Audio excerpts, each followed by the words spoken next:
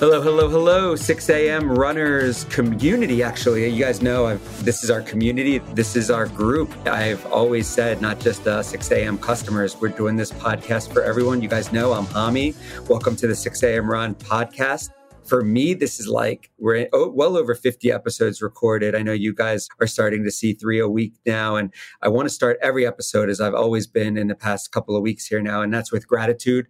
Thank you guys for downloading, viewing, and whatever you guys are doing to support us. And also, I hope as I'm doing, you guys are learning from every guest that, we're kind of bringing on. And I'm lucky and fortunate to have great guests, which is going to bring me to my next guest, George Kalantzis, right? George Kalantzis. Yeah. I think I got it right. George, I always say too, when I introduce the audiences, I feel like we can hype ourselves better than anyone else can. So while you introduce yourself, as crazy as it sounds, I always tell people, hype yourself up and tell people why I pinged you and asked you to be on this show. Oh, man. So I always tell people, I know life transitions, right? I spent 10 years in the Marine Corps, 10 years as a personal coach. I went through some dark days, some career transitions, battle with suicide, divorce. And in that process, I overcame and found out who I was. And through that, writing saved my life. And so these days, I am helping entrepreneurs really tell their stories so they can find and attract customers that love them. That's on the surface, right? Underneath, I'm a father to a wonderful 6-year-old. I enjoy the outdoors, and I really just allow myself to enjoy life through what comes through me at the time, I love that. And let's start backwards. Let's start a little bit growing up. I love where you are now. We're going to talk about that. By the way, before we end, I want to make sure you say it. We'll put everything in the bio so people can contact you. That's a huge reason. But if you don't mind, let's spend maybe a quick less than 5 minutes. Let's talk about how you got here. How did this all start for you? I don't care how successful you are. We all have ups and downs that make us who we are. We all have definitely emotional scars. But if you don't mind, we just talked in the pre-call. I want to dive into all that. Yeah, sure. So again, I wrote a whole entire book on it. It's called Nowhere to Go. I'm working on the second one called Everyone But Here. But this idea is that I grew up firstborn son in a European family, Greek family, traditional Greek family. So hardworking, restaurants and all those things. And my family got divorced at a young age. Because I was the son, it was unexpectedly, I saw the divorce coming home from school one day, riding my bikes home with my friends, ready to play Nintendo. I was 6 years old, the only one on the block. I was all excited. And next thing I know, clothes are getting thrown out the window. All these things are happening. And before I knew it, my life got turned upside down. My dad, doing what he did at the best of time, he's like, you have to be the man now. I had no clue what that was. I have no clue what it means right now at 38 years old. Yeah. Anyways, that left this scar underneath me, thinking that I always had to prove myself worthy to be a man. So To me, that meant following my dad's footsteps, working hard, no emotions, and all these things that made up a man on a surface level without really understanding who George was. And so my whole entire life, I chased life, essentially, basically checking out all the proverbial boxes in life because I didn't know who I was as a teenager and I had really nowhere to go. I was a troubled kid without any guided assistance because my dad was always working. I joined the Marine Corps, and the Marine Corps gave me a sense of purpose, a sense of to feel like I had somewhere to go and someplace to be, gave me that discipline I needed. And I spent 10 years in the Marine Corps. And 10 years in the Marine Corps, I traveled the world. I saw some things. Some of my best friends died. They got killed. And I ran into some problems with addiction and depression in the Marine Corps, but I never really got into trouble. Around the 10th year coming home from Afghanistan, I realized I was in a place either I could make a choice to leave the Marine Corps or stay in and retire. And I chose to leave. And it was one of the hardest decisions, but also one of the best decisions I ever made. Right. In that process, because I kind of rushed my life, not really thinking about it, trusting my intuition, I still felt lost. And everything that I left 10 years ago was right there in front of me, waiting for me, because we all know the past, it really never outruns you. It follows you everywhere you go, right? It does. Yeah. And it's funny, you have a running club, but yeah. So if you're out there running, trying to run away from your problems, it's a great way. Yes, movement does help, but remember, your problems are really never your problems. It's always deeper than that. Right. I found myself repeating some of the things that I saw growing up. I married a beautiful woman just like my mom was. She was pretty much almost exactly like my mom. We rushed into the family just like my dad did. And I worked my butt off to provide for the family and was never home. Well, if anyone out there has a family, they understand if you're always away from your partner, you really don't know who each other are. And then you end up growing apart from each other. And that's what happened to me and my ex-wife. We grew apart from each other and things kind of went downhill. We were always fighting. And next thing I know, she was in love with someone else and we were getting a divorce. And so that kind of was the downfall of who George was. All these things I thought a man was supposed to be, I did them all. I checked off the boxes. And when life came crashing down, I really had no clue who I was because I attached my self-worth to my identity. I attached my self-worth to my net worth. I attached my self-worth to my relationship status. And I never gave a chance to find out who I was as a man. It's funny, real quick. I do want to interrupt you there. But I think you're 38, I'm 42, very much, in that millennial era. And I think it's funny when you say that real quick. I'm very much like you. I thought it was about being rich, right? It's like, I really thought a rat race is what it is, right? It's like, I got to do better than you. And I don't know if you did, we haven't talked sports, but being a sports person, soccer and basketball, I just had this competitive fire. If a friend of mine got a BMW, well, I needed to go get like a Mercedes, right? Like, it's a good competition, not bad, right? Like, I had a lot of friends, but it's funny you say that. Then you get to a point in life. I mean, this is where we're going to get to, guys. You get to a point in life where you realize, who the hell is all this shit for, right? yeah, for sure. And so that brought me to here. I ended up finding myself in joining men's group and all these things. And right now in my life, while things aren't where I thought they were supposed to, which I'm shedding those layers, I'm actually pretty happy. Yeah. And very with minimal stuff around me, right? I published a book, started a business, got a beautiful daughter, and I'm spending more time with her. And these things would have never happened if I was still constantly working to the grind. And, I'm surrounding myself around amazing mentors and friends who have my back. So while I am in the middle of the shit, if anybody's building a business or understands what it's like, it can be quite difficult when you separate from everything you once knew to start over.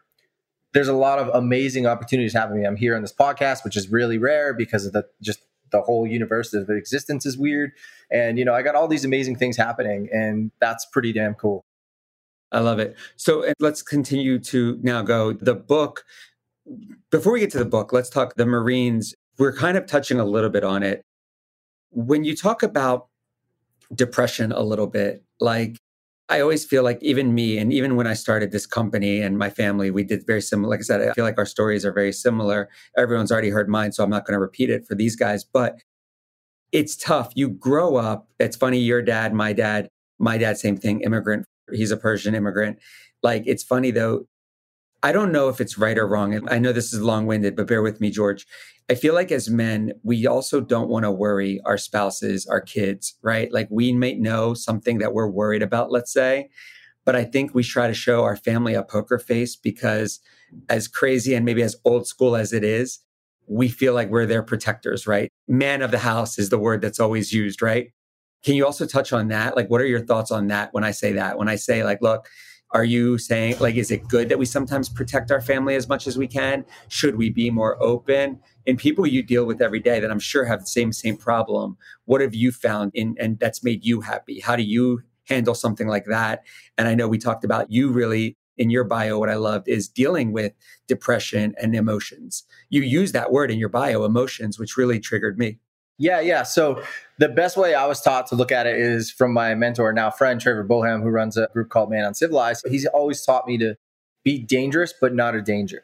Meaning, as a man, you have to have self-confidence in yourself to protect your family, right? But that doesn't mean that you don't show emotions. It doesn't mean that you don't open up to your partners about what's going on in your life.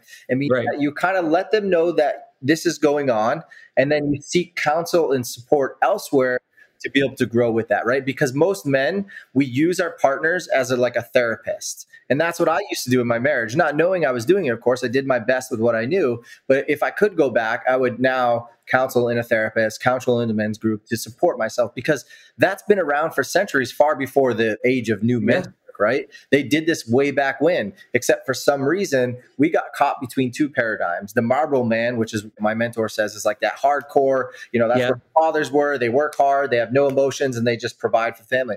Great. We wouldn't be here without it. And then you have the kind of new age guy, nice guy, which Dr. Robert Garvis call. That's the new paradigm where men like have way too many emotions and aren't touched with like their masculine side, right? And masculine, I mean like just really taking charge, having confidence, having structure in their lives, things like that, right? I'm not talking about male versus female. I'm talking about having solid structure in their life. And these are very, very important, I think, as men. And without those, we kind of like shrivel up, right? So yeah, I think it's very important to be able to provide and protect for your family. But you have to make sure that you're doing it at a cost that aligns with your truth and you're not exhausting yourself towards it. Yeah, I totally agree. So now, can you explain to me the Marine Corps? It's a lot of people do that. It's like a 10-year kind of volunteer, but also it's very strenuous. That 10 years, once that's up, like I think you're kind of done, right? Or is it like? So most people are 4-year contracts. Yeah, I did 10. So I did 10 Right. because the first few years I lost my best friend and I wanted to re-enlist in honor of him, not knowing, whatever it was. And I had nothing else to do. I was 22 years old. So I re-enlisted. It was a lot of fun. I got to travel the world, guard embassy. But, when I went to Iraq and Afghanistan, I spent almost 7 years overseas in 10 years. I was just exhausted, man. If we're touching anything sensitive and you want me to move on, let me know. But if you don't mind me asking, obviously that was a time in, I think, what I'll remember for a long time. I think it was almost 15 years, right? Since before Obama, even during Bush. I feel like those 15 years we were there, right? And I feel like a lot. Yeah. I feel like a lot of men and women who served, again, and thank you for that, by the way, if I haven't said thank you already. I feel a lot of men and women who have served are coming out of there. And I will say this. I don't want to say that they have issues, but I want to say they definitely are coming home and dealing with some things that they need to fix about themselves because of that. Am I right? Yes. I mean, a lot of veterans, they have transition like trauma, right? Like not knowing how to feel part of something, they dealt with some things in the military, whatever it is. And so that transition makes it hard because, at least for me, I felt extremely lost and like no one understood who I was. And so that really prevented me from like connecting and finding the truth of who I was, right? I got to connect my laptop. Yeah. So that was a really big one for me. I felt lost. I felt disconnected. No one understood who I was. And because of that, I felt all alone and I just worked my ass off as an addiction to kind of run from my problems, right? And of course, we all know how that led to. I was disconnected from my wife, disconnected from everybody. I thought it was completely normal in the workplace. Like I was excelling, I was ahead. And because I didn't trust myself or trust other men because of my relationship with my father, I always had trouble with superiority. And so people thought I was a dick. I thought it was normal. I was like, no, I'm just a Marine. I worked my ass off. But now I know that's far from the truth, right? Yeah, it's tough too. And it's funny you mentioned all that. Okay, so I think it's not your fault or anyone's fault. I think the transition that everything happened so fast really prevented us from connecting in a way that made people understand what was happening. So, we'd come home from war and people don't know whether to thank us or have empathy with us or sympathy with us because of what happened. And so it's only like natural for us to get upset at certain things because of what we saw, not thinking that you guys weren't grateful for our service, but because we really had no other way to connect or interact with civilians outside. Right. But now I believe that's getting a little bit better because of the way things are distributed in the world with courses, with books, with people speaking about their experiences and things like that. So I think as the more people speak about their experiences and open up, the more people are able to understand who never served. Right. Totally. I agree with that. Okay. And we're coming to the second half of the conversation. I admire what you've done. Again, I feel like you probably at 38 have lived it sounds like almost like you've lived like two people, like two lifetimes, right? And now you do value obviously the time with your daughter. You're looking at life a little bit differently. Would you agree that time also in where you got to now? I'm like you in that regard too. I'm like, okay, look, but I still have that second half of life almost, right? If you look at it like a game, I've got that second half of life now to really make sure I don't miss anything from my daughter. I don't miss anything with my wife.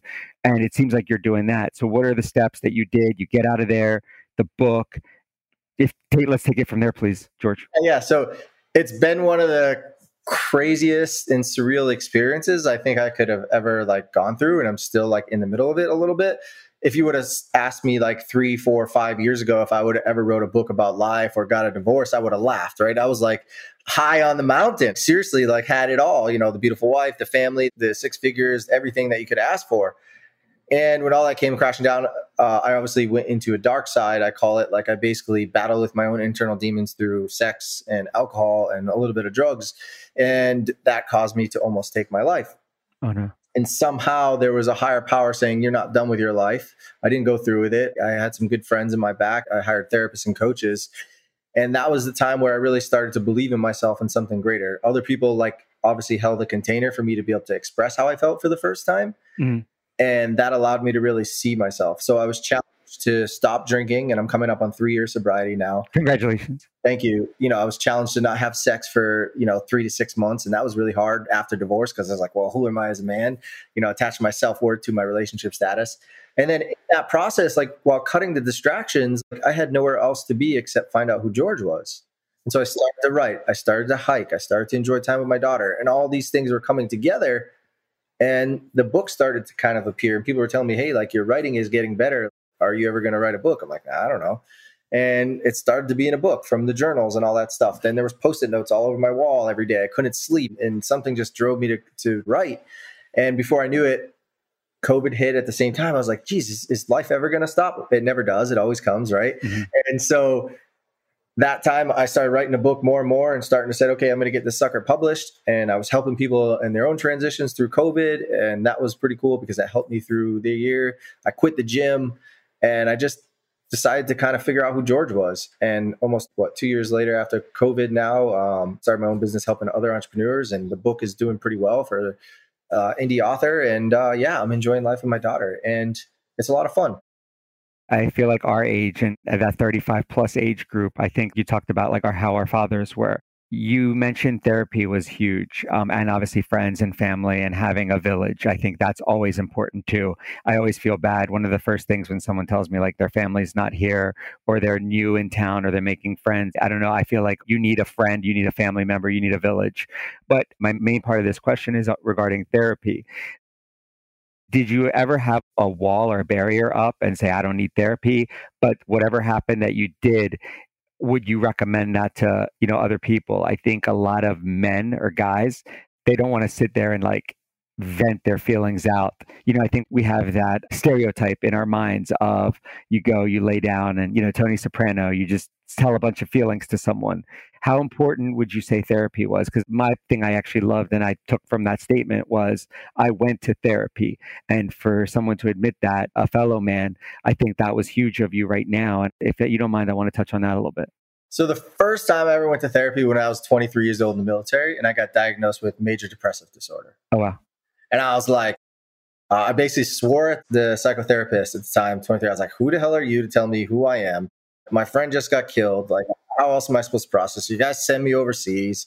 Yeah, so that was that. So not wanting to accept that was the first fight I ever had. I ripped out the record from my military, acted like it never happened. And I went on the years of never really acknowledging it. And so that led to deeper issues with alcohol, deeper issues with self-worth, and all these things that I never really acknowledged. Right. Got out of the military because I was an air traffic controller at that time and I had a top secret clearance from guarding embassies. Like having a major depressive disorder on your record is not really conducive to having a top secret clearance or going into the government. So I acted like I never had it. I acted like I was all good. I could play it pretty well. I was trained to do it. So I did it. No one knew it. My ex-wife probably knew it at the time a little bit because I had some crazy episodes here and there, but no one really ever knew. And so I pushed that under my belt for a few years. Then therapy came up 1 or 2 times. My ex-wife asked me to go. I said, whatever, I'll go. I didn't like it. I never really continued. And that was it. And I never tried it again until we were in the middle of our divorce. Oh, wow.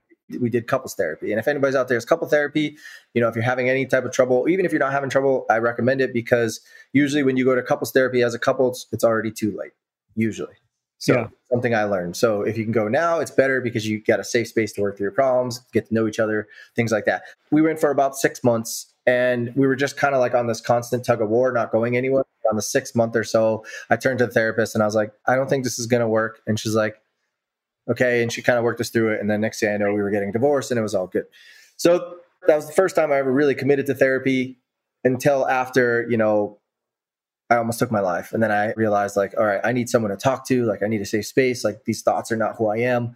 And I just kind of put all my training together and said, I know I can get through this. If I've gotten through X, Y, Z, like this is just another bump in the road, a downfall. And so that's really where I kind of start to go. And today I have men's coach and men's groups in my corner to help me. So I'm not currently seeing a therapist, but I'm in a men's group, which is really helpful. Oh, yeah. I think groups, and I think therapy is, like I said, at groups, it's all about having, again, I go back to it. I think sometimes therapy is good. I think sometimes you want like professional advice, but then I think the groups and I think friendships and I think family, I will say I've talked to 2 other people doing this podcast. And again, please let me say this. I am not a professional. I in no way want to say anything like to advise people. That's not my role. But I will say you're the 3rd person who talked about suicidal, like being on that verge. And it seems all three people I've talked to, so I don't think this is a coincidence, but they had some person that, regardless, it was a person that was there for them. So I think sometimes it makes me just think that for most suicides, so like, they always say that analogy, like, really, when you say to someone, how are you doing? Like, mean it. You know what I mean? Yeah, you just never really know with that. And men tend to play it really hard. I mean, Yeah. anybody plays it really hard, but if you look at all the stats and stuff, I'm also not a psychotherapist or professional, but if you look at all the stats over the last few years, like the suicide rates for men have gone extremely up with addiction, Yeah. divorce, and it's been incredible. So that's why men's is so extremely important. Yeah. I mean, it's a running club is a form of, men's work, right? So let's talk about that. One thing we didn't even talk about, and we need to, as we come to the kind of fourth quarter of our conversation, you mentioned hiking, the gym. Would you agree? One of my things that I say, it's the best release of centering yourself and getting anger out. I used to lift weights more than I do now, but banging out weights, going for a run and pushing your body, like, it's torturing yourself in a way, right? It's one of the best ways, I think, to release anger and literally not hurt anyone but yourself. Yeah. Movement, I believe, is definitely medicine. To me now, I've changed my mindset on it because I've coached so many different years as a personal trainer and many different types of people. It doesn't matter what type of movement you do, as long as you move your body every single day. Yeah. Go take a walk, right? And if you say you don't have time to take a walk, that's showing you right now what your priority is, especially when you're facing like a struggle in life, right? Yeah. There's so much research out there like that shows just a 10-minute walk per day can do wonders for your mind. No distractions, right? It's not a form of exercise, it's a form of movement. Now, exercise itself is a form of progressive overload over time where you're just doing a little bit more each time you train your body, move your body to get stronger with yourself, confident, right? To accept yourself, all these things. I used to be like what you said. I used to go and pound my body into the gym, into the runs, like David Goggins style. Nothing wrong with that. But it really, which I talk about in my book, on the outside, I was ripped. I looked like a bodybuilder. I had the perfect body and everything. Inside, I was dying. I had internal issues. I was sick all the time. I never knew that. And now I train my body still all the time, but I'm not sick anymore.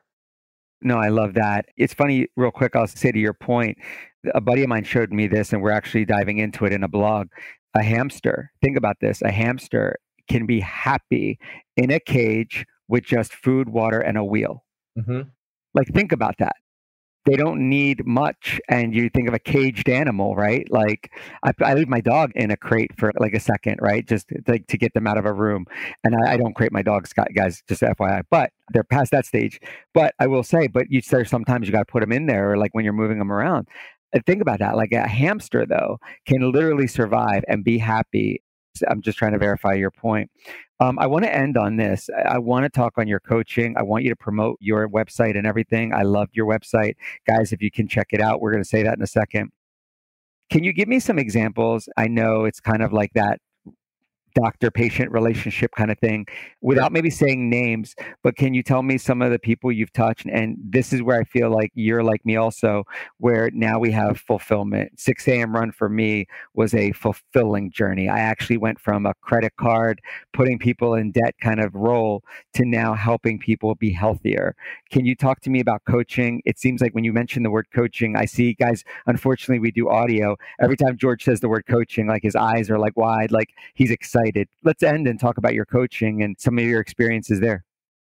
Yeah, I look at it like this. To me, being a coach, being a freedom guide is a way of really helping people open up doors in their life.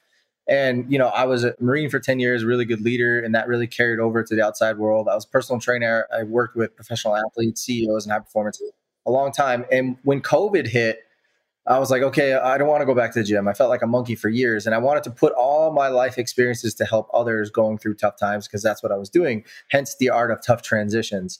And so I can recall over the last few years, like helping people just in the middle of their own divorce, in the middle of their own career changes. Like I have a really good, she was a previous client, who's now a good friend of mine. She's like crushing her artist industry because I helped her like see limited beliefs holding her back. I have a few clients that are going through cancer right now, and they're allowing me to be into their lives to help them through that tough time. And it's through movement and through just talking to them and just allowing them to have the space to feel safe.